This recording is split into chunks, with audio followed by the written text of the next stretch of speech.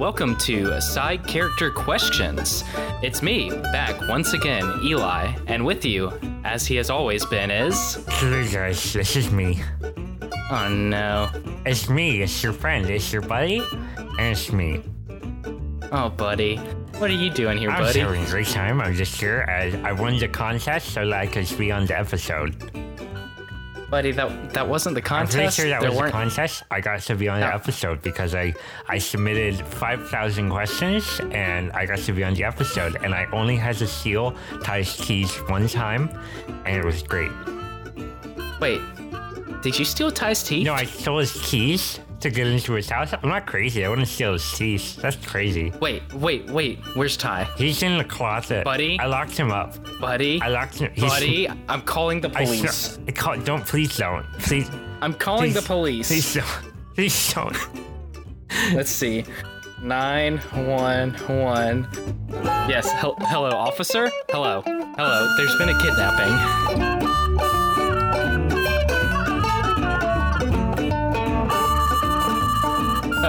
Welcome to Side Character Questions. It's me, once again, I'm back. Eli, here with... Nope. And it's me, Ty, forcing Eli to go along with his terrible flub right there. I'm just happy to be out of the closet after having been locked up there by a overzealous fan. And man, if... I try my best to provide a little bit of courtesy to the fans, all of you teeming masses, and that leads me to the topic of today's show. Hey, friend Eli, what are we doing today? Well, friend Ty, today we're answering some questions sent in by some fans, some listeners to the podcast.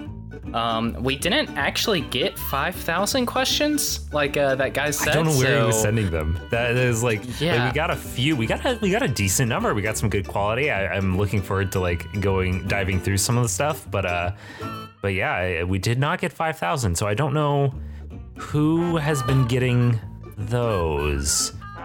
We did get several death threats. Yeah, which I don't know if. There were, I don't know if it was 5,000, but definitely hundreds of death threats. So maybe just an obscene number. Do you think that guy didn't know the difference? He might not have known the difference. That would explain. I guess how would you like to die? I guess that's technically a question. That is a question. And he sent that one a lot.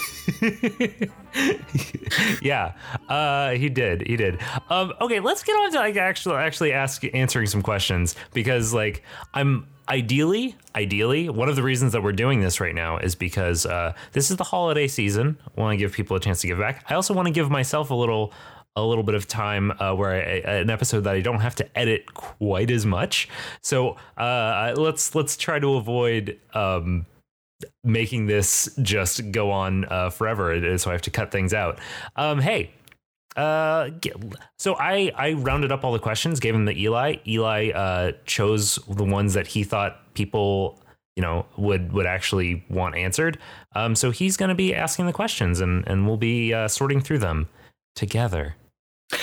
Yeah, and real quick, while we're talking about stuff that has been sent in by listeners, I just want to say that I thought it was really cool seeing some of the positive feedback on my characters. So I want to thank everyone for listening and supporting the show and putting all those good vibes out there. Yeah, it's especially good because, since you did the first two characters, if this show had failed, it would have been all your fault. It would have been 100% my fault, and it was terrifying.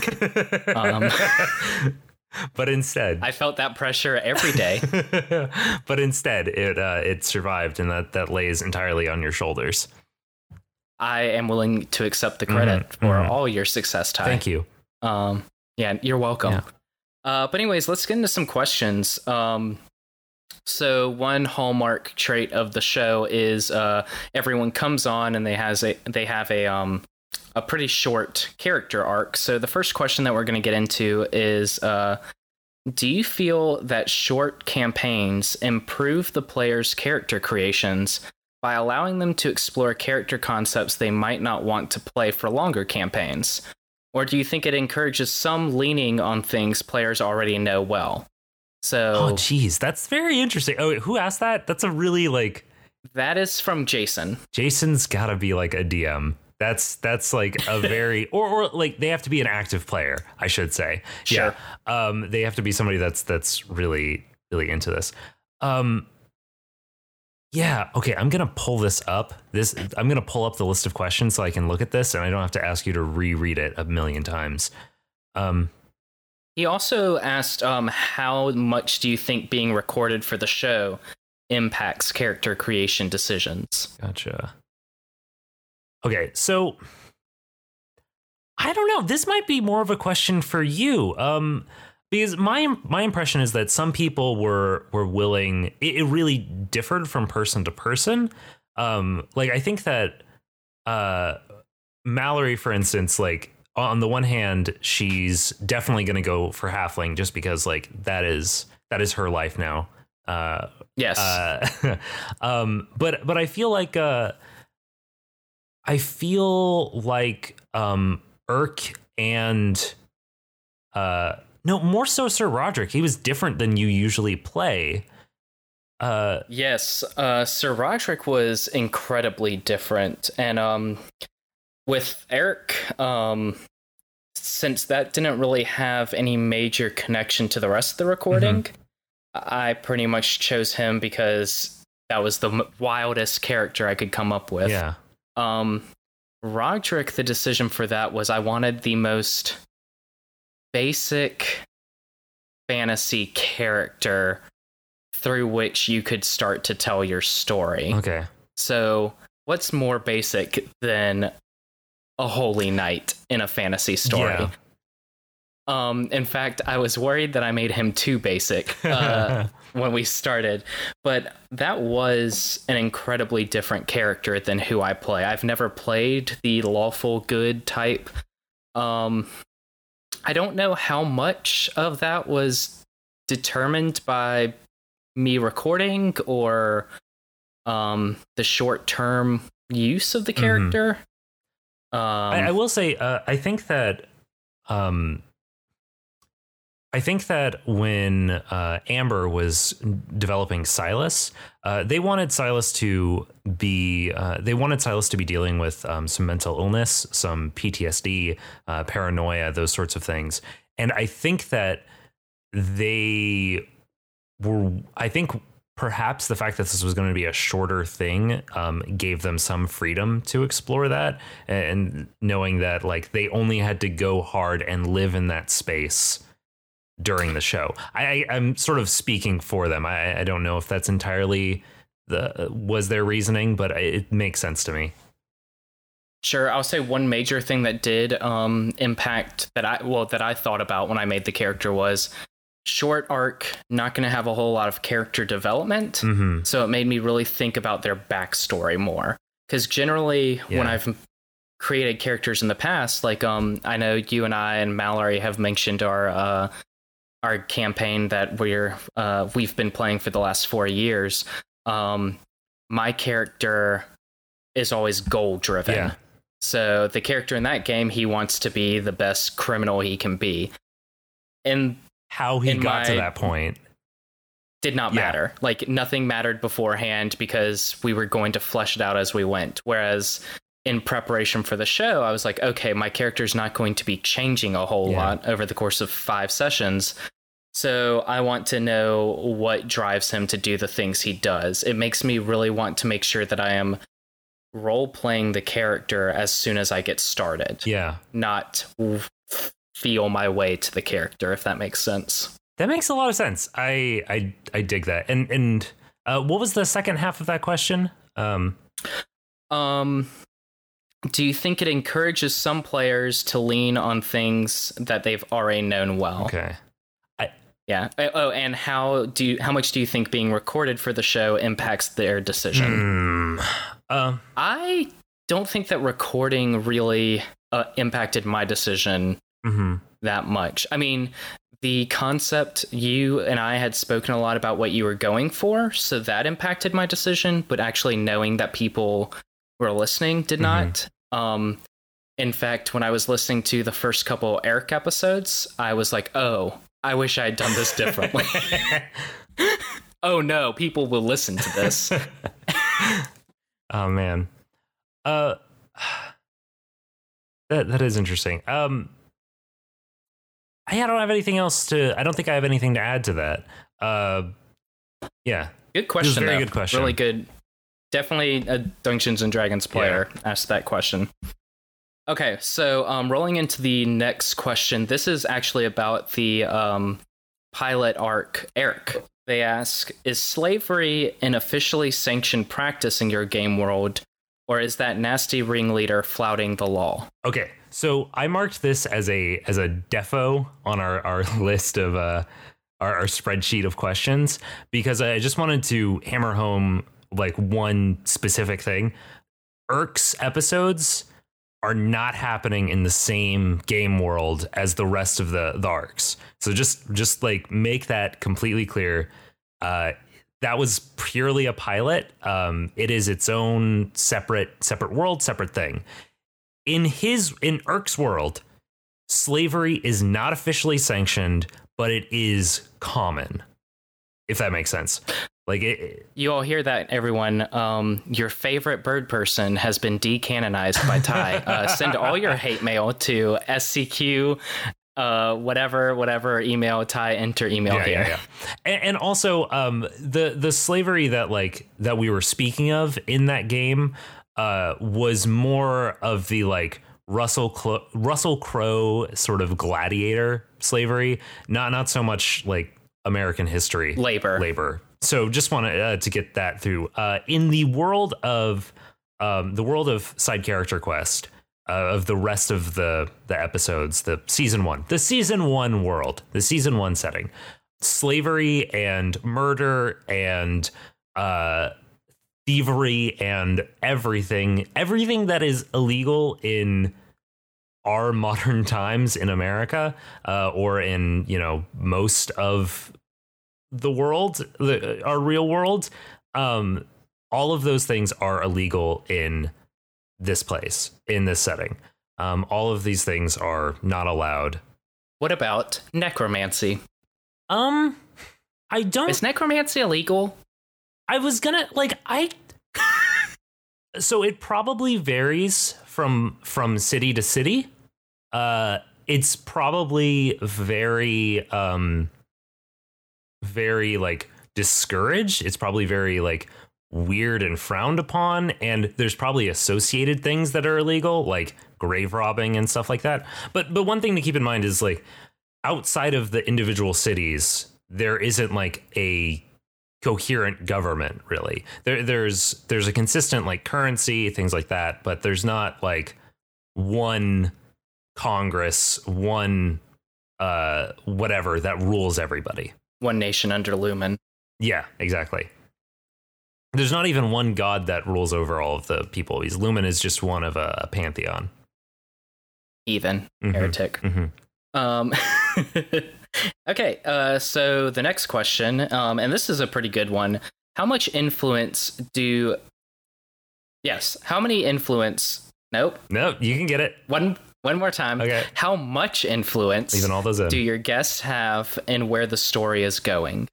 The short answer to that, in the short term, no, a lot.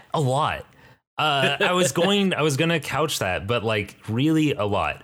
I know that it started even before we started recording, because when I envisioned this world, it was I was really thinking about this as an almost atheistic setting. I was not interested in telling a story where like the gods were saving everything, and I wasn't interested in telling a story where the church was bad. So I was like, okay, what's the best way to avoid that from coming into play? Okay, it's just going to be kind of atheistic.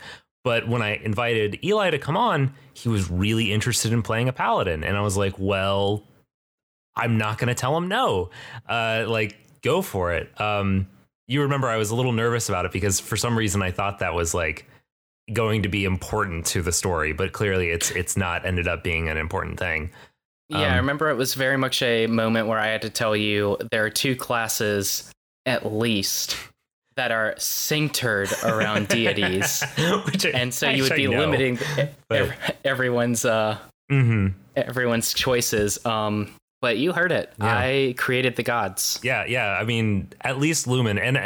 And on a similar note, I've invited Amber has been helping me create the outside of the recording. Amber's been helping me put together the pantheon of gods, which has been great because they're great at coming up with like detailed rituals and those sorts of things. I think they've come up with like 3 at this point that I've added in. Which who knows if those will ever see the light of day, but I'm hoping they will. Cool. Right on. So people have a good bit of influence. Well, wasn't there something on that? Like, was it asking for like specific examples or anything, or am I making that up? Here's the next question is similar to that, and it's a question that a lot of people asked. What is a moment when a PC, a player character, has caused major changes to where you thought everything is going? This has happened a number of times. This definitely happened a number of times. Once again, with Amber and Silas, that character just, I could never see where they were going. Like at the very beginning of their arc. By the way, if it is not clear, spoilers abound. In this episode, do I need to make a more warning for that? Oh yeah, if you are this far in and are mad about spoilers, please direct all hate mail to scqpodcast@gmail.com. Go for it. But no, or shove it up your butt. In the first episode of Silas's arc, there was a part where I'll just tell you guys this. The Bargainer was supposed to sort of pull, I say in quotes, them out of the river. And they were like, oh, you see a hand like reach into the water. Amber said, I pull away. And I was like, what? So, oh, okay. So you're drowned. You're like, you get washed down the river farther. You like are going to be, this sucks for you, but okay, like you were going to get rescued and now you don't. Similarly, the way they ended their arc. So once again, like that arc was supposed to continue up until the point that they either lost or defeated the monster there. But because of some scheduling problem, features, they weren't able to record past where we got to in the show. And we ended up just ending it where they were last able to record, because they ended it there, having made they made a bargain with the Bargainer, so that basically Silas would take on some of the Bargainer's power to try and save the lives of these people that were important to them, in exchange for the Bargainer then getting control of them for a while. We have that decision to basically cut and run, and just say like you save everybody and then you get control for a bit. That's going to have implications down the road. I already have plans for how that's playing out, and it's bad for the world. Okay, so well, actually, just real quick, so you do have, this was a question that we had a couple people ask.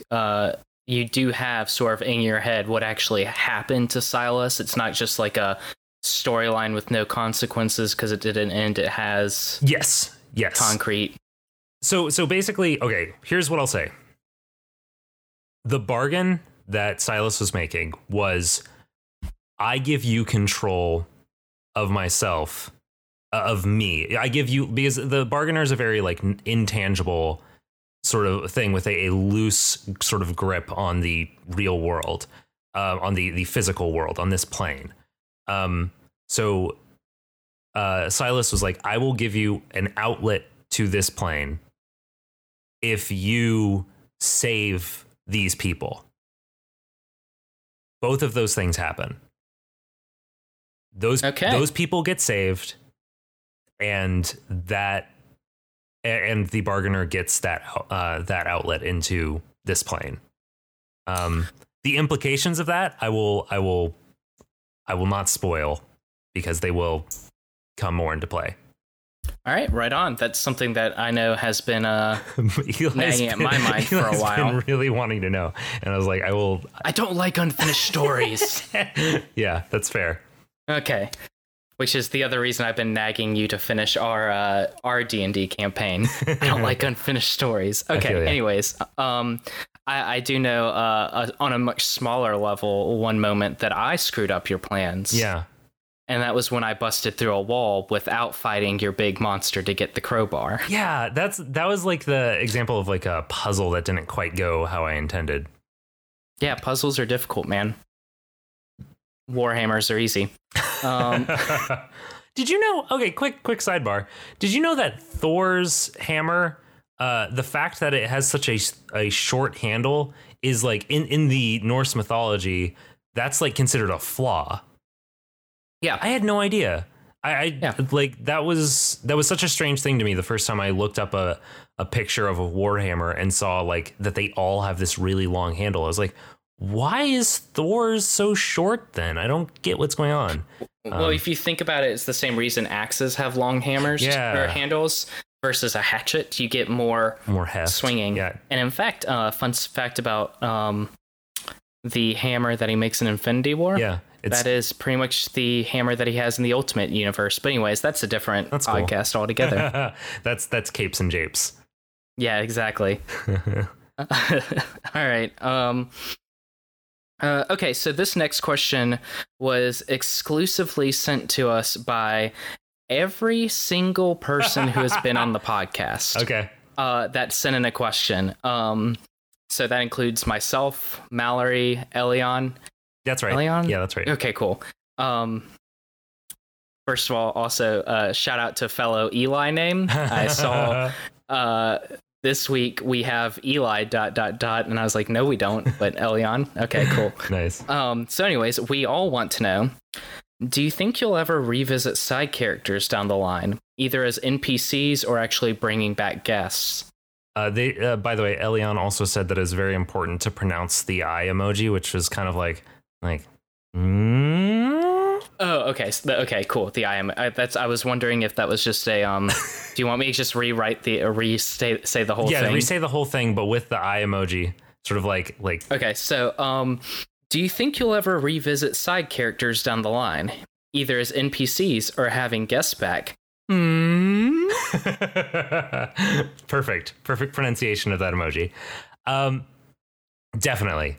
I have already talked to at least I've actually talked to 4 people about having them back at some point. Which that's a lot of people. And like pretty much everybody that has been on so far, I have really enjoyed playing with. And I felt that they've brought something to this experience. And so I would like to have them back. There's a couple of people who, have expressed interest in coming back as another character. Some people have been interested in coming back as, the same character. But I don't know when that is going to happen. Just because, right now we are finishing up recording Alton's arc. Then I've got 2 more arcs that are in the queue afterwards. Then I have 3 more with that I have sort of a conversation going with some people. Somewhere after that is when we're going to start having people back on. So it's going to be over a while. It's going to be over a period of time.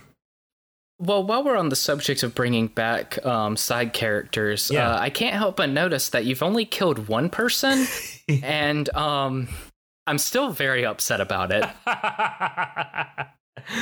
You really took my KD ratio down a notch in Dungeons and Dragons, and I don't appreciate it, Ty. I'm hoping to hear some more character death in the future. Okay, I'll do my best. Things could have, let's just say, I have been open to I was kind of glad that happened early on because you will know this, Eli. I've never killed a character before. I've never had anything like that. You're looking up as you think about this. See if I'm leaning back, hand on your chin. Yeah, every time one of us has died, it's been Daryl. Yeah, right. Daryl kills everyone. Our dear friend, our dear friend Daryl murders characters. Yeah, with no remorse. No remorse whatsoever. And now Ty has gotten his first taste of blood, and he's coming for everyone else next. Mm-hmm. It tastes sweet. I am still I still would like to have Daryl on at some point, and I am terrified of having him as a player. Like, I don't know how. I just don't. Someone asked, how do I deal with players who don't interact with the story I try to build for them? Everyone in the podcast seems to be very active, engaging with the narrative, but some of my players don't do anything at all, except when forced to engage with combat. How do I get them to roleplay more? That sounds a little bit. That sounds worse than Daryl, because Daryl will like get into it, and he'll engage with puzzles, he'll engage with like role play and stuff like that. So he's not nearly as bad as they're saying. But what I lead into that question to say, all of the players that I've had have been very, like, everybody I've invited on has been very what's the word I want? Obliging. Cooperative? Yeah, cooperative and obliging, and like. And if I present a hook, they're like, I'm going to go with this hook. I feel like Daryl would be like, oh, this hook? What if I walk in that direction? What if I set this building on fire? What if I set this building on fire? There's some things that happen in Alton's arc coming up that it's showing me that I'm being... Wait, did Mallory give you a difficult time? Oh, Mallory gave me the most... No, I'm just kidding. She's been a delight. All right. Just so the listeners know, Mallory and I are married, so every now and then I hear different things going on behind the door. While she records. While I am banished to the living room in silence. Mm-hmm. We sacrifice a lot for good sound quality. Okay, well, moving along, kind of have two similar questions, but we can tackle one at a time.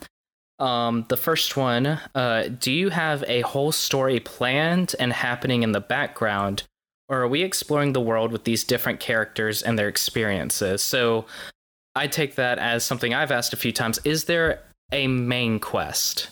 So like we have our side characters doing their quests. Mm-hmm. Is there a main storyline happening in the background? So the answer is yes. There is a main story that's going on in the background. I intend some of the arcs that we're planning in the future to get a little bit closer to that main storyline. But really, like, I think how you should imagine this is a example that's going to work best for somebody that is familiar with 90s era video games. Imagine Legend of Zelda, where you never really like meet or talk to Link.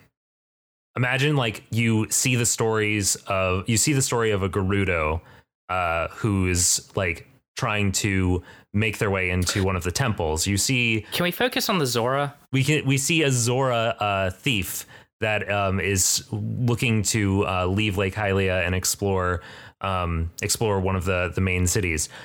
You see all of these different characters because like. I think that there is value in people besides the chosen hero in a fantasy story. There's value behind like the epic person who is going to save the world. They all have stories that are worth telling, and that is the goal here, to explore those stories. Is like there is a main character, and they are defeating, like they're dealing with, not defeating, but they're dealing with some sort of like ultimate evil and whatever, and they're the chosen person.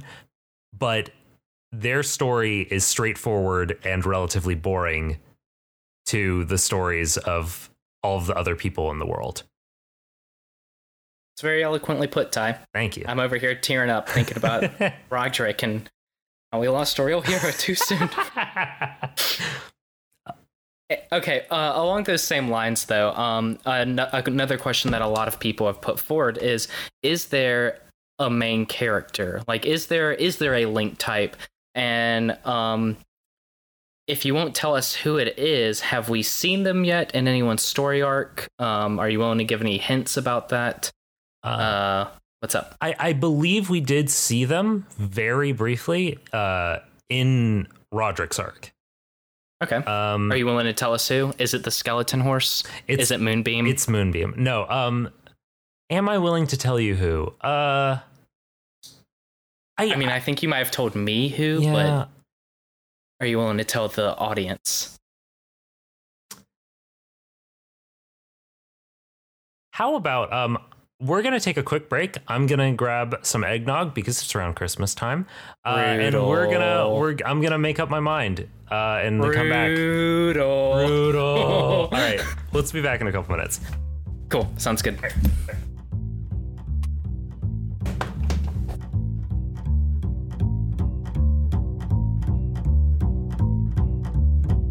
Listener, have you ever just turned on the computer and the first thing you do is you go in and you type in Facebook and you scroll for like 5 seconds and then you close it because Facebook is mostly garbage, and then you sit for a couple minutes and you think, I should check Facebook, and then you realize that you've just been looking at the same garbage over again. Anyways, this episode brought to you by MySpace. That's right, bring your top friends to this MySpace party.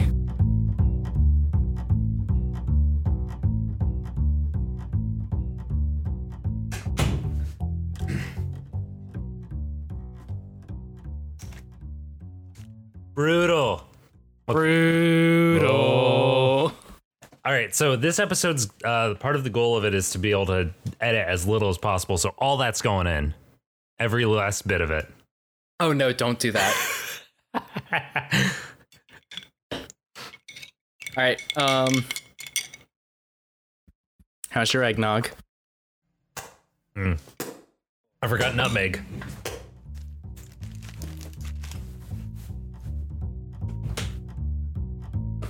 This week's episode brought to you by Nutmeg, apparently mandatory for eggnog. Listeners, I actually don't know how to make eggnog, so if anyone wants to shoot me some eggnog recipes, and I only want your best eggnog recipes, please tweet them to the Side Character Quest Twitter handle, which I believe is SCQ Podcast.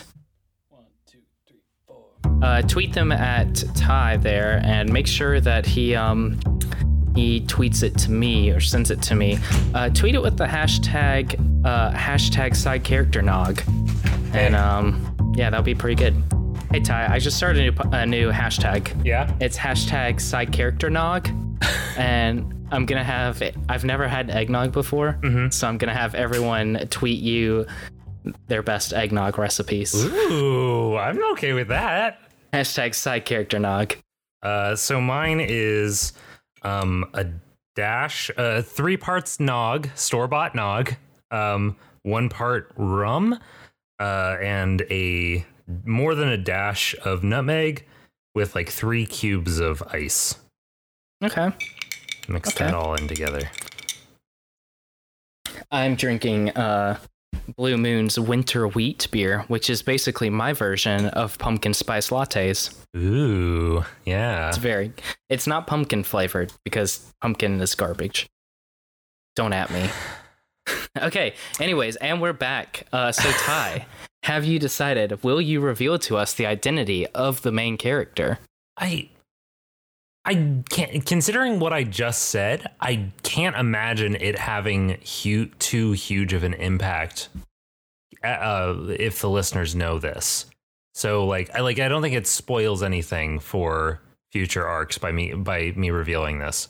The main character of the story, the link of this story, the Frodo Baggins of this story is that little girl who Roderick was trying to find lost in the woods during the first arc. Okay. A half-elf girl with purple cloak,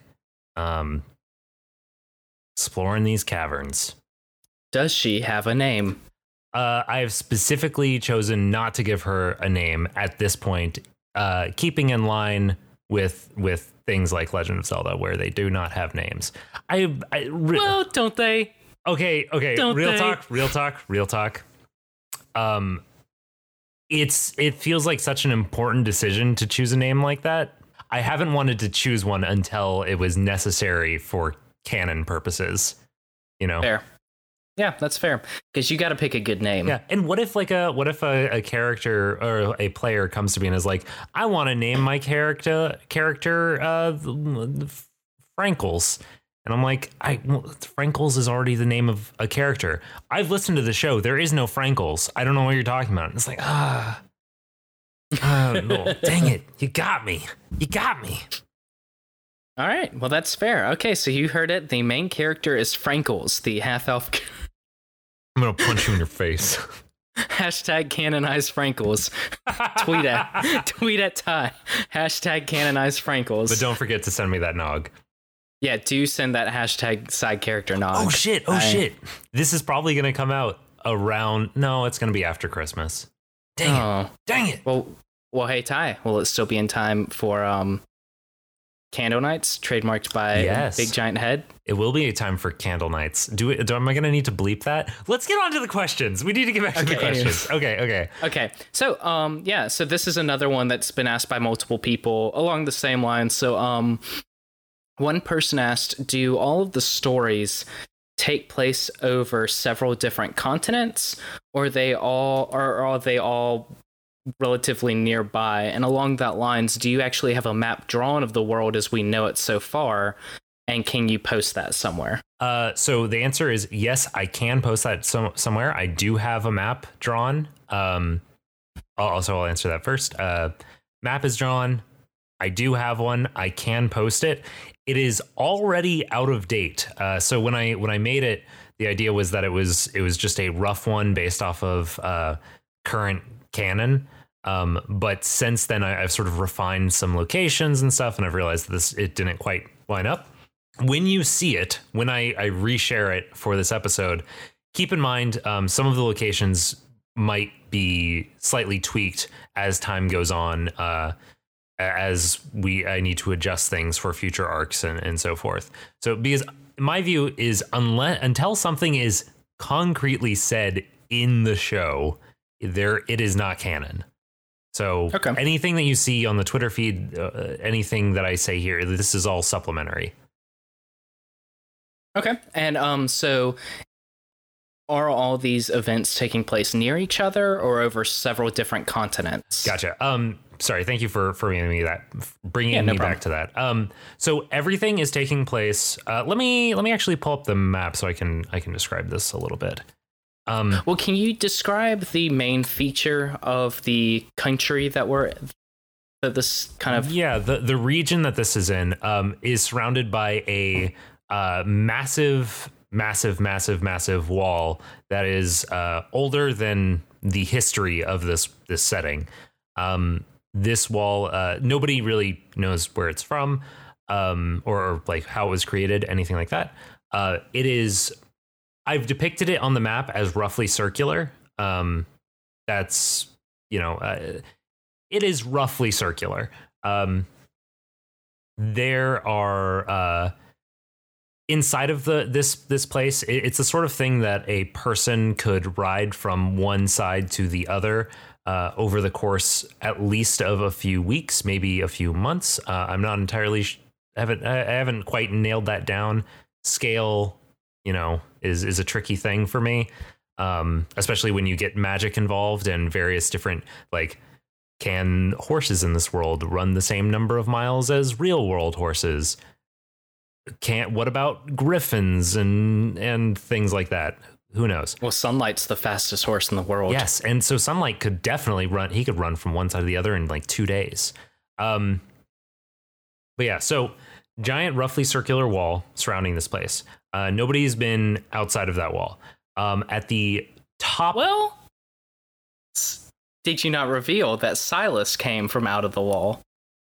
I think it would be fair for a listener to have figured that out, that Silas is from outside of the wall. So I'll let me sort of that was in an episode. It wasn't an episode? Was that made clear? Yeah, you mentioned that I think on her last episode. Okay. Or Silas's last episode, Amber. Yeah. Yeah. We got you. So at the north side of this circle, I always orient north, by the compass. North side of the circle, there's a very intense mountain range with almost an eternal blizzard raging. That's where Mount Rena is. That's where the most of the dwarves of this setting live. As you move south from there, there's like thick forest and foothills and so forth.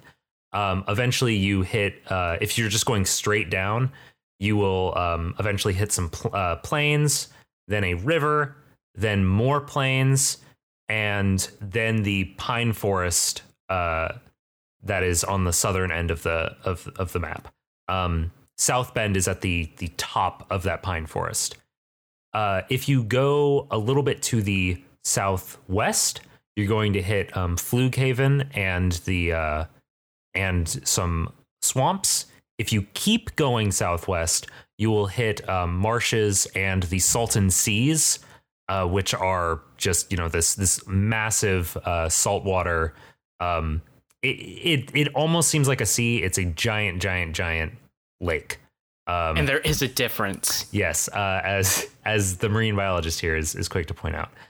If you follow that river that I mentioned, that's cutting through from east to west, if you follow that back east to its source, you get to a giant waterfall that's crashing over the wall. That's what Silas fell over in their first episode. And if you follow that river all the way to its other end, you get to a large lake, and you get to the inner wall, which is a much smaller structure just to the north of Cirque, which is the city on the circle, which is basically just sitting right below that inner wall structure. Does that all make sense? Okay. Yes. It'll make more sense when you repost the map. Yes, which I need to redraw to fit current canon. Fun stuff, man. Yeah. Keeping everything canon. Yeah, if you guys were to go onto Twitter right now as of the recording of this, you would be able to find this map somewhere, but it's not up to date. What's the next question? Okay, so next question. When you started, did you have any core ideals or tenets about how you wanted to do the show? And if so, how have they changed? And then big :D, which I'm assuming is a big old smiley face. Yeah. So I think I already mentioned earlier, there was a guiding principle to it of, the side characters and stories have value and importance and their own tales to tell. So there was that. On a more logistical side, I knew that just because, everybody that's tried to play D&D knows how hard it is to wrangle people. And I knew that it would be much, much easier if I did this in such a way that I could work with somebody for a few episodes, and then we could call it quits based off of what their interest was. Basically, we could stop the show before they ran out of interest. Stop the arc. Beyond that, I'm sure there's other things as well. This Nog is making me forget. Hashtag side character Nog. Hashtag side character Nog. One of the things is that I wanted to try to do something new every arc, whether that be logistically, socially, game-wise, something. I wanted to do something new every time, and I've managed to do that. So, yeah, I guess that's the principle. the two main principles, guiding principles of this show have been side characters have value and try to do something new. Man, that's just a good way to live your life. Hey, everyone has value. Also, try this new eggnog recipe from #SideCharacterNog. Mm-hmm. All right, well, cool. Moving on to the next question here, and this is a question that I'm interested to hear the answer to, Ty. What has been your favorite story arc so far? See, this is what... Yeah, Ty. Hey, Ty. There is a right answer. Actually, there are two right answers, but you can pick one of those two.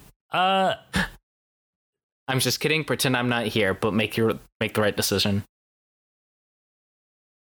I'm sort of torn here because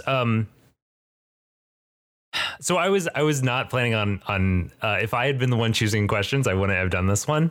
So thank you, Eli, for doing that. Okay, actually, while I think about it, tell me, of the ones you have not been a part of, what has been your favorite so far? We'll exclude Alton since it's just started and also your wife. Yeah, I will say this. I did enjoy that first episode of Alton that's come out. I actually really liked Deirdre's episode.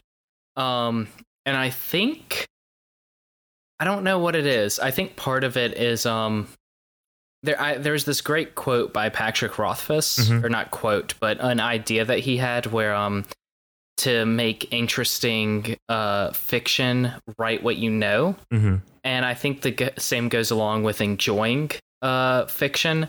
So while I am a scientist by trade, during my undergrad, I actually minored in religious studies. So I'm always interested in fictional religious stuff. So that's one reason why I kind of enjoyed playing Roderick, and that's the religion of Deirdre, despite not really going into a whole lot of detail. Just the idea of this like war priestess kind of vibe was very interesting to me. Yeah. So to me, that one was a really interesting one. I mean, they've all been interesting for different reasons. I will say this also, while I enjoyed playing Roderick, I did not expect anyone to enjoy listening to Roderick. Mostly because, I mean, Roderick's the basic, like, you know, he's the thing that's wrong with the world, right? The basic religious conservative white man. So I was like, man, as soon as I started playing that character, I was like, people are gonna hate this guy. So I was pleasantly surprised to hear about like people actually enjoying the characters. Nice. That was cool. But yeah, I'll say this. I'll make it easier on you, Ty. Yeah. We'll change it up to, what's your favorite NPC that you've created? Okay, I've made it more difficult. That's much harder for me. Choose your favorite child. So what I'll say is, as far as the, I'll answer this as like the first question, like what's my favorite arc, and there's two that stand out to me, and I feel like I can answer these without offending anybody. The first one I would say would be Lexi's, because the first one would be Irk's, the second one would be Sir Roderick's. No, the first one would be Lexi's, because it was the first time I had done this with somebody I had never played D&D with before, and it just so happened somebody that had never played D&D before, which I did not realize going in. And those were two like big goals for this, and it went so much more smoothly than I expected. And also, the second episode of that arc, like it played out so well. It was I really enjoyed it. It was very smooth. I liked a lot. Sure. Yeah, that was an interesting one. Yeah. It was interesting to listen to because my experience with Dungeons and Dragons is, okay, you've solved this puzzle, now you get to fight this enemy. Yeah. And Lexi's was interesting because there was a little bit of combat, right? But not like, that was not the point. No. Yeah. And that was interesting to listen to. Yeah. I've been trying to make sure to not rely too much on combat. But the other one that I think stands out in my mind as a favorite is the one with Renee from Fate and the Fable Maidens. because I've always wanted to do. I love Halloween specials. The Halloween special. Yes, I love Halloween specials. And once again, that one, like, I threw it together so quickly. Like, from conceiving of what the arc was going to be, reaching out to like a few different people, choosing Renee as like the person that I would work with, and then actually recording it, editing it, releasing it. All of that happened in like 3 weeks, I think, which like is so much faster than any other episode that we've ever done on this show. Like this particular episode is probably going to be the only thing that's giving that a run for its money. Although we've been collecting questions for a long time, so maybe not. Sure. But yeah, that sort of like ease of turnaround was so like refreshing. And also, most episodes I record like an hour, 2 hour. I record like 2 hours ish, and then edit it down to like an hour. Hers was maybe like an hour 10, hour 5, something like that, and edited down to like an hour solid. I think something like that. Like it was it was edited. It was such a tight recording schedule that just worked very well. Which it was a well done episode. Thank you. I enjoyed it. All right, so next question is from this real handsome sounding guy. Have you considered doing episodes with more than one guest? This is a question from Eli. I have considered doing that. I've considered doing that for specials. I've considered doing that for special occasions. If I was to do it, it would really need to be with some people. Like, I would only do this with people that I know have played together before, and I have had on before, people that I'm very comfortable with, because just out of nerves, I don't think I could handle otherwise. You know, dude, bump that. Anyone wants to play with me, I'll do it with anyone. I don't want to die again. I need a bodyguard before I come back on this show. Mm-hmm. Not again. Not again. Not like this. Okay. So like I might do it, but like I take a really long time to edit episodes. So like the idea of bringing an extra voice on that I have to deal with, like, just Sure. It would have to be like a one-off, you know, something that's special so that it's not setting expectations for the future, you know. Sure. Yeah. Okay, so kind of taking a turn, what was the first podcast that got you hooked? I'm assuming on like sort of actual play podcast.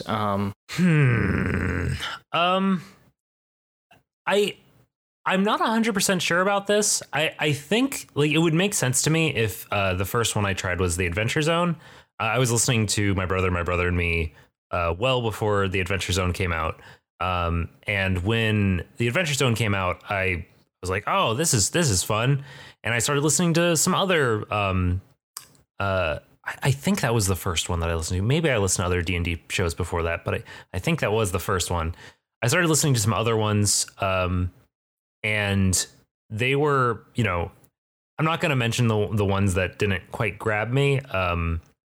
Sure, that would be kind of mean.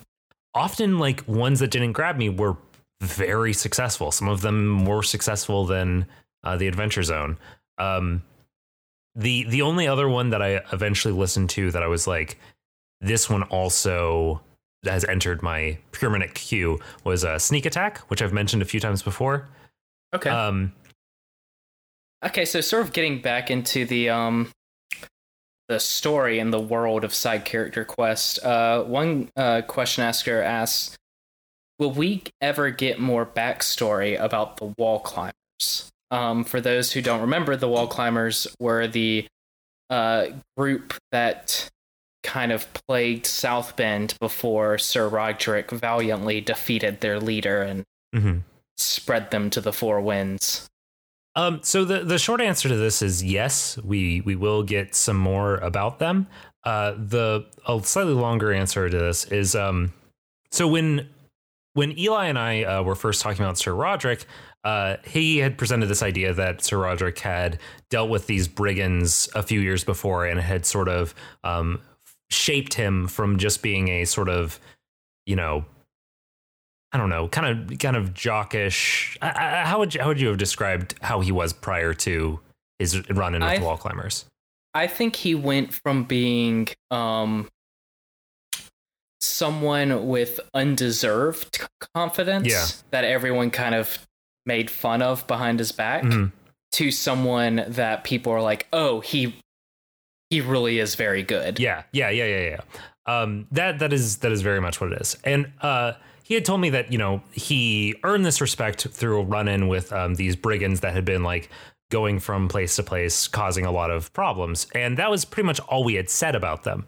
But when we started recording the first Sir Roderick episode, it just sort of came up naturally that Eli was going to drop the name of this group of people. And he was like, well, there's a wall around this place. I'm going to call them the Wall Climbers. And he just did it. He didn't like say that. He just did. Yeah, that was 100% off the cuff. Yeah. So that did not, prior to that, my mindset about the Wall was that nobody at all whatsoever has had like really the desire to climb over it, because it's just so incredibly like imposing. It would be like somebody walking up to the Atlantic Ocean who has no idea what boats are and saying, I'm going to get to the other side of that. Like, that's sort of like the vibe people get when they see the Wall. But then you do have to remember that at one point, someone did come to the Atlantic Ocean and said, I'm going to get to the other side of that. Yeah, and that's a fair point. And so that's why when Eli was just like, Wall Climbers, I was like, well, I guess somebody had this thought at some point. Okay. So that's actually a big part where like a character or a player making just a one-off, you know, just a random choice during the show has had like major lore implications. That's right, listeners. Not only did I, Eli, create the gods, but I also created all crime in this world. Wonderful. This setting is pretty peaceful. It's pretty like the interpersonal, humanoid conflict, I don't know the right word I want for that, is not super high. This group of people, obviously, them existing, even if though it was a few years ago and it was a fairly short-lived group, that has a big impact, and it's going to have left like scars on people. So we'll hear more about them, definitely. Sure, right on. What was the reason for your style of show / concept? So what made you decide to do this kind of podcast? Like what made me decide to do a one-on-one D&D thing? I assume. I know. What was the reason for your style of show / concept? Hey, Ty, I didn't write this question. Who wrote this question? Derek wrote this question, as well as several others. So thanks for sending in questions, Derek. Nice. So yeah, I think I kind of addressed this, like part of the idea. You said style as well. So what is the reason for your style of show / concept? Gotcha. Why do you do this? So why are you like this? As far as like why Dungeons and Dragons, that wasn't really set in stone. As you can see from the fact that on Silas's arc, I tried Monster of the Week, and there's a lot of good to be said for Monster of the Week. But I think that at this point, I'm going to be sticking with Dungeons and Dragons for the future, and that's just because I'm more familiar with it. I'm more comfortable. Improvising and knowing when I can fudge the rules without breaking things. All right. And I do want to correct myself. The question asker's name was Derek, not Darren. Both of those, of them did write in a lot of questions, but that one was from Derek. The next question is also from Derek, and it's one that I like a lot. Describe your favorite D20. We all have one. Hey, Ty, what's your favorite D20? So for any listener that doesn't actually play Dungeons and Dragons yet, a D20 is just a 20-sided die. So a lot of people I know fall into the trap of like just buying a million sets of dice. Eli's shaking his head. Do you not have a million sets of dice? I don't have a million full sets of dice. I have some dice that I've accumulated for different reasons. I think I have 3 full sets of dice, one of which is exclusively used by Mallory, one of which you gave me for Christmas, which has a bunch of strangely numbered die, and then one that was my first set of dice. I think I have more, like I've picked up this dice or this one to use for a different game. Yeah, so I don't have a million full sets. I have 3 full sets and then a bunch of little odds and ends that I've picked up here or there. Gotcha. So I think we are kind of an exception among Dungeons and Dragons players, people that have been playing for as long as us. He's like, I only have 3 sets. I have a set that I got as a gift, which is a cool like metal set, kind of chrome metal set that's really nice and weighty. I have a blue set that came with the Dungeons and Dragons 5e starter set, which, you know, obviously I don't hold any strong feelings for that just because it's the default set that I got. But then I have an orange set, and it's sort of like this orange covered with like, or maybe I guess it's yellow with like a reddish orange speckling all over it. I remember those. With the green lettering. Yeah. You can see them in my webcam. I got those when I first started playing Dungeons and Dragons with where Eli was DMing. All those years ago. Oh my god! And it's the primary set that I still use to this day. Right on. That's a fun question. Really gets to the heart of Dungeons and Dragons. Okay, here's a good one. They're all very good, but some of these you've kind of answered. This one kind of gets to a similar note as to like where do the stories take place compared to each other? When do the stories take place compared to one another? Are they all happening concurrently? If not, what is the timeline? 1 second. I actually wrote out the timeline a couple of weeks ago. So let me pull that up. It's actually kind of interesting while you're looking this up. It's interesting to hear some of these answers on my end because even though I would venture to guess, I don't want to assume, but I feel like I'm more in the know than a lot of people that are involved in this podcast. I don't know the answers to a lot of these. So you probably know the most about all of this. Like there's some things that you don't know, obviously, but like you definitely know more than cumulatively you know more than anybody else. All right, I'm going to try to just like say stuff to you, and if it ends up not really making sense, then let me know and we'll hit me with it. Hit me with that good timeline. Roughly 4 years before the first episode, the wall climbers become a known threat in this world. Roughly 3 years ago, Silas crosses over the wall via that waterfall. At that time, Roderick and Clara are searching for the wall climbers. And sometime after that, maybe somewhere around 6 months after that, Roderick, in a confrontation with the wall climbers, kills their leader. Damn straight. Around this time, sometime in that window, Velma has taken to living in the Southern Pines. Or sorry, not the Southern Pines, in the pines south of South Bend. Just before episode 1, Annie orders some special mushrooms. That main character that we mentioned earlier, the child in the purple cloak, and her mother go looking for the mushrooms. Around this time, Goblin Godfrey is heading to Flukehaven to build up his franchise. Episode 1 happens. Roderick does his stuff. A few days after Roderick's arc ends, Annie has gone off on her own to go look for a separate source of her mushrooms. a few weeks after that, Silas goes to Flukehaven. So maybe like 2 weeks after the first episode, Silas goes to Flukehaven, meets Clara. All that shit happens.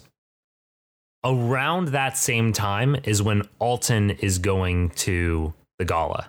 I think that's everything that I can say.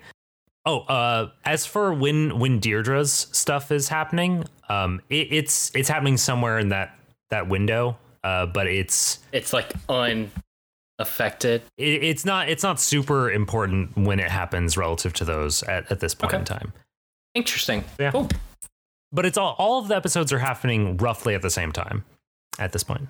Interesting. Very interesting. Now, this is an interesting question, Ty, because you, as far as I know, have not played as much as you've DM'd. Yeah. But what is your favorite class to play as in Dungeons and Dragons? I think as far as if I'm going to be an NPC, I've decided to stop like trying to strictly make an NPC fit a particular class. They can be, whatever they are. They don't have to be strictly a rogue or strictly a whatever. As far as like when I am playing, I like to play somebody that's very utility based. Somebody who like is a druid, so they can like walk on water, or you can change your shape. I like doing those sorts of things. You can solve puzzles in surprising ways. Okay. I also like the idea of, I had a character who was a bard who I gave them a bunch of skills, abilities that would allow them to be an illusionist, so they could be like pretending to be other characters. So because one of my favorite things in media is when you have a character pretending to be an actor playing a character playing a character. Okay. I love that. So I really like the idea of getting to play like a bard illusionist. Can I tell you my dream character? Yeah. Okay, I've always thought it'd be really fun to play a rogue who pretends to be a wizard. You've told me this before. It's very good. I like that a lot. Like, he's very good at just like making things happen with sleight of hand, and people think he's a wizard. But then I think it'd be even more fun to, as the story goes, multi-class him as a wizard. Go into Arcana. So he's like actually learning magic, but is mostly just a rogue. That's the dream. Oh, I dig it. Okay, yeah, here's a good one that you've kind of touched on. How long does it usually take to edit an episode? General rule that I've developed for myself is an hour every 15 minutes of audio. Holy crap. Yeah.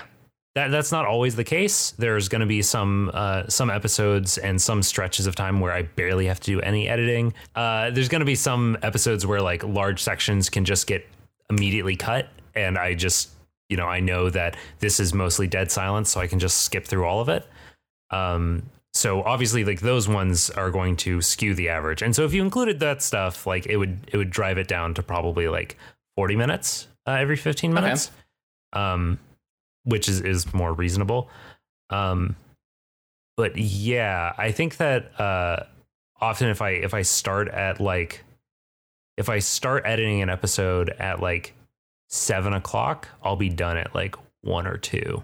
Hey, Ty. Yeah. I'm going to stop dumping on you for being late.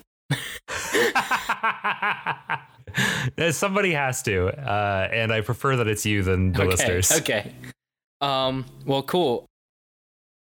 So now we have a few fun ones that we've picked out. Just a couple fun ones. What is your favorite Pokemon? And Ty? Is it still Cubone? Oh, hey, it is still Cubone. Okay. You know why I know that? Because you had the coolest t-shirt when we were living together. Oh, I still have that t-shirt. It's so cool. And you're wearing a pretty cool t-shirt now. Oh, yeah, I'm wearing a Magikarp t-shirt that I got from a store. It's pretty cool. I'm not going to name drop the store because, they can pay you. They can pay me. And I'd take it. Wear these clothes all the time. Right on. Hey, you want to text me the name of that store so I can see if I can find that shirt? Oh yeah. I'll totally text you the name of that store. It's just okay. There it is. Dude, it would be them. It would be them, right? Dang, I have so many good shirts from them. Wait, really? Oh, nice. Yeah, actually there was one in Tokyo when Mallory and I were in there for our honeymoon, but there's also one in Orlando. Anyways, they're very good. Yeah, they're good. Okay, so Cubone. If you want a newer answer, like one that's from a more recent generation, I'll toss in a Gavantula or a Joltik maybe. Listeners of the McElroy's special brand of podcast will enjoy this one. Hey Ty. Yeah, bud. Face cat or hand dog?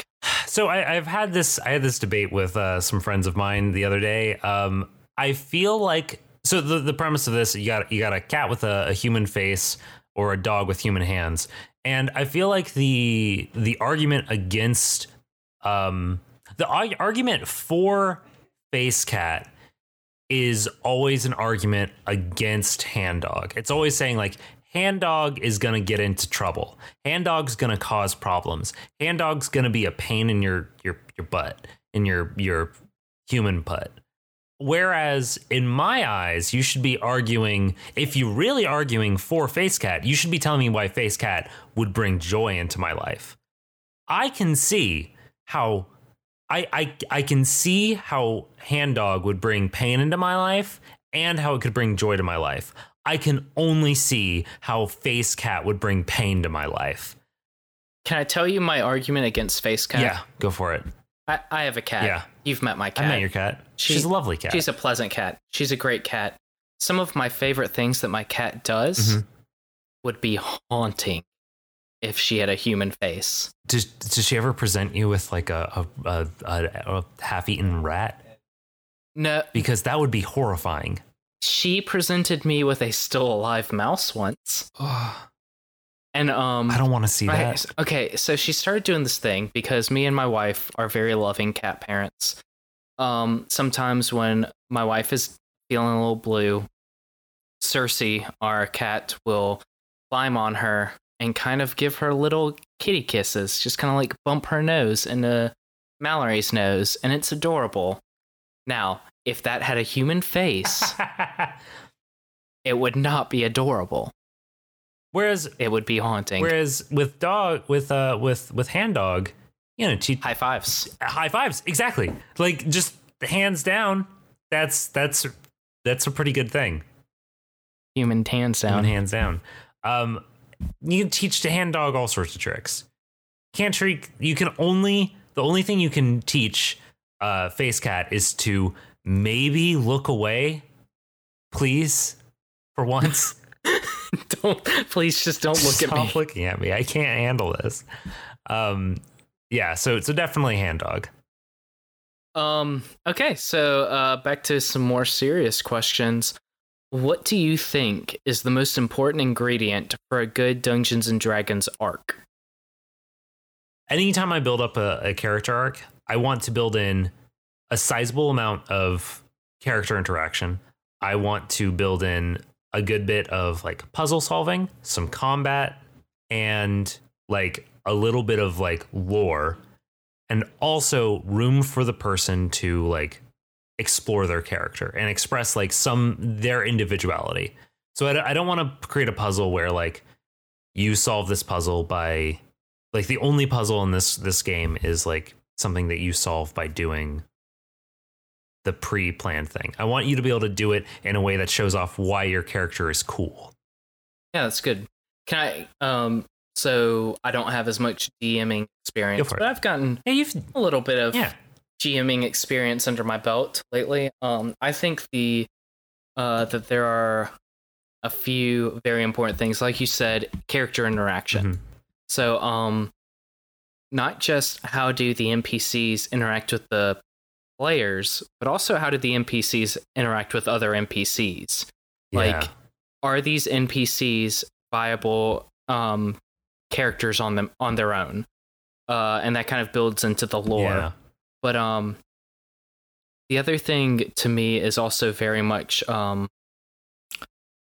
it's very much the lore, is like what is happening outside of the story. to me, the best parts of fiction, so the best fictional franchises, such as The Lord of the Rings, Star Wars, Harry Potter, there is not just a very well-written story, but there's a well-thought-out what else is happening outside of the story. And I think that ties into Dungeons & Dragons a lot. That's a really good point. Like, one of the things that I've really tried to keep in mind in all of the things that we've seen is, like, why do these places exist? So all of the different places that you guys have seen so far, like the place, the underground civilization / like bunker / whatever it was that Roderick saw, the fort that Annie was searching in, the other fort that Deirdre found, the weird like gatehouse that Deirdre found, the fortress that was in Flughaven. All of these different places had very specific reasons why they existed. And like I had like, it wasn't just like they were there to present a place for puzzles to be had. Like it was like they existed because they were serving, they previously or currently served a purpose for a group of people. Because nobody's just, aside from the Halloween episode, nobody's going to create a place that is just there to confuse somebody, you know? Sure. So you're right. Like keeping in mind the lore really like helps you develop puzzles that like make sense and create obstacles that add to the world. Yeah, very good. How about one more question? One more question, yes. One more question. Okay, last question. I closed out of the questions. You monster. Okay, oh, no, I remember what it was.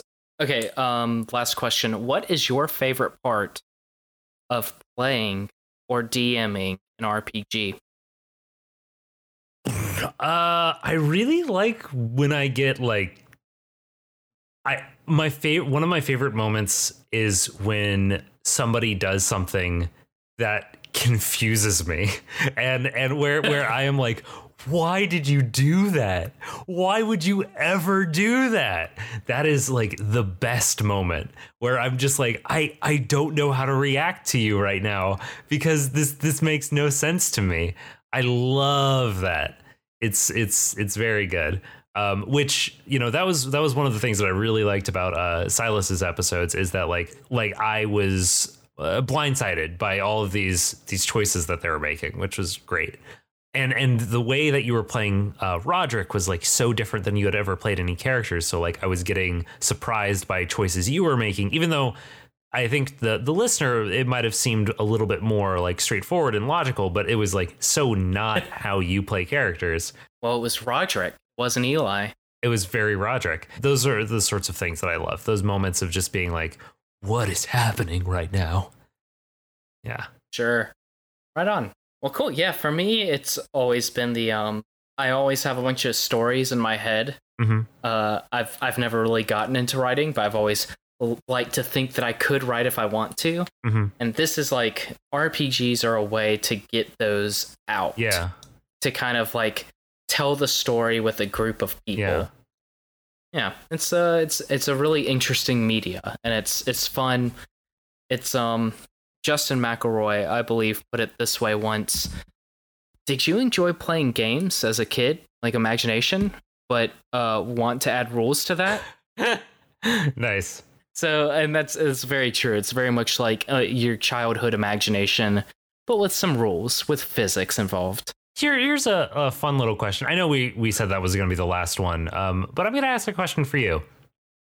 Of the characters in the show so far, you can even include like Roderick. You can include your own character.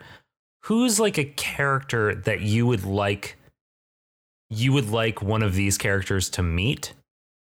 Who is from like another, either from another arc in this show or from another show entirely, not even side character quest. Well, we know that Silas and Roderick did meet at one point. Yeah. And I have to say, Amber seems like a fantastic person, but when they said that Silas did not trust Roderick, I was immediately offended. Who would not trust Roderick? I think okay. So I think it'd be really interesting for either Roderick or Deirdre, who both have similar religious convictions. It'd be interesting for them to meet because their religion is like their convictions are similar, but they seem to have different paths. Mm-hmm. Or for one of them to meet Merle Hightower, Merle High Church, Merle Hightower High Church, just to see the just the religious mix of things. That would be very interesting. But yeah, I mean, I think seeing any of these characters interact with each other would be very interesting, just because of how interesting they're all very interesting characters, and you can tell that each character that's been on the show, the players have put in a good bit of thought into, like, if not their backstory, then their aesthetic. There's always been very vivid imagery of what these characters are like. It's one thing I've really enjoyed. Cool. Well, I think that's where we should wrap things up. This has gone on at the upper limit of what I said I wanted it to be. All right. Well, I just want to thank everyone who's sending questions. I want to thank Ty for having me back once again after killing my beloved Roderick. Don't worry, I'm sure you'll get another chance on the show. I'm not going to die next time, Ty. No promises. Oh no. Oh jeez. All right, well, this has been Side Character Questions. I've been Eli. And I've been Ty. Thanks for listening. Da-da-da-da-da-da. Thank you. And we're back. We're back.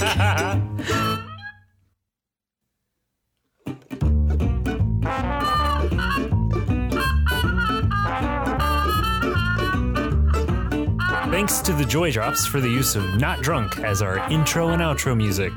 Find them at thejordrops.com. You can find us at sidecharacterquest.com, at SCQ Podcast on Twitter, or by email at sidecharacterquest@gmail.com.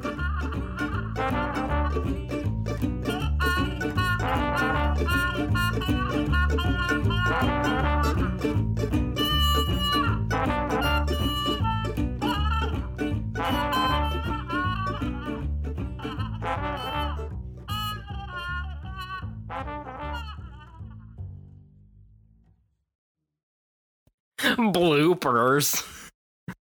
Okay, so does everything sound like it's coming good? Yeah, you sound so much better than you did in the early episodes. Cool, well, fuck you too. Yeah. How do you want to start off? Oh wait, actually, you know what I'm gonna do? Oh, wait, so you can lead in. Okay, when you're ready. Cool. Oh man, you gonna give us one of your classic Ty characters? Oh geez, I haven't gotten to do those in a while. I know, I've been missing them. Well, like with it's been like an issue of like I don't want to scare off somebody that's like anyone. Yeah. All right, listeners, it's you and me once again, back in the saddle. It took me a lot less time to fix my drink than Ty's taking, so I'm going to go ahead and tell you who the main character is. It's Sheriff Jaime. That's right, the sheriff. No, I'm just kidding. It's not the sheriff. It is Moonbeam, the skeleton horse. He's going through a lot right now. He had to deal with the loss of his dear friend Sir Roderick, being stuck in a skeleton horse body with the mind of a adult human. Moonbeam's going through a lot. Sometimes I wonder how long it takes to pour a glass of eggnog. Kind of feels like he should be done by now. But, I don't know. We're still here. Just you and me, once again, listening to the beautiful voice that is me, Eli. Oh, also, I want to take this time to apologize if anyone has tried to look up my Star Wars blog since the end of the Sir Roderick arc. I have not actually done anything with it. I recently started a second job, and 2 jobs kind of limits my writing time, so I apologize. Oh, here's Ty. This is great radio. Yeah, this is gonna get cut. It's gonna get cut and put in the bloopers. Mm-hmm. Feel free to use the "this is gonna get cut and put in the bloopers" for the new bloopers tag. Because keeping on hearing saying there's gonna be music and then bloopers is awful every other week. Bloopers. Bloopers. That's the new one. Here, I'll give you the new bloopers tag. These are the bloopers. Nope, I feel like I still said it weird.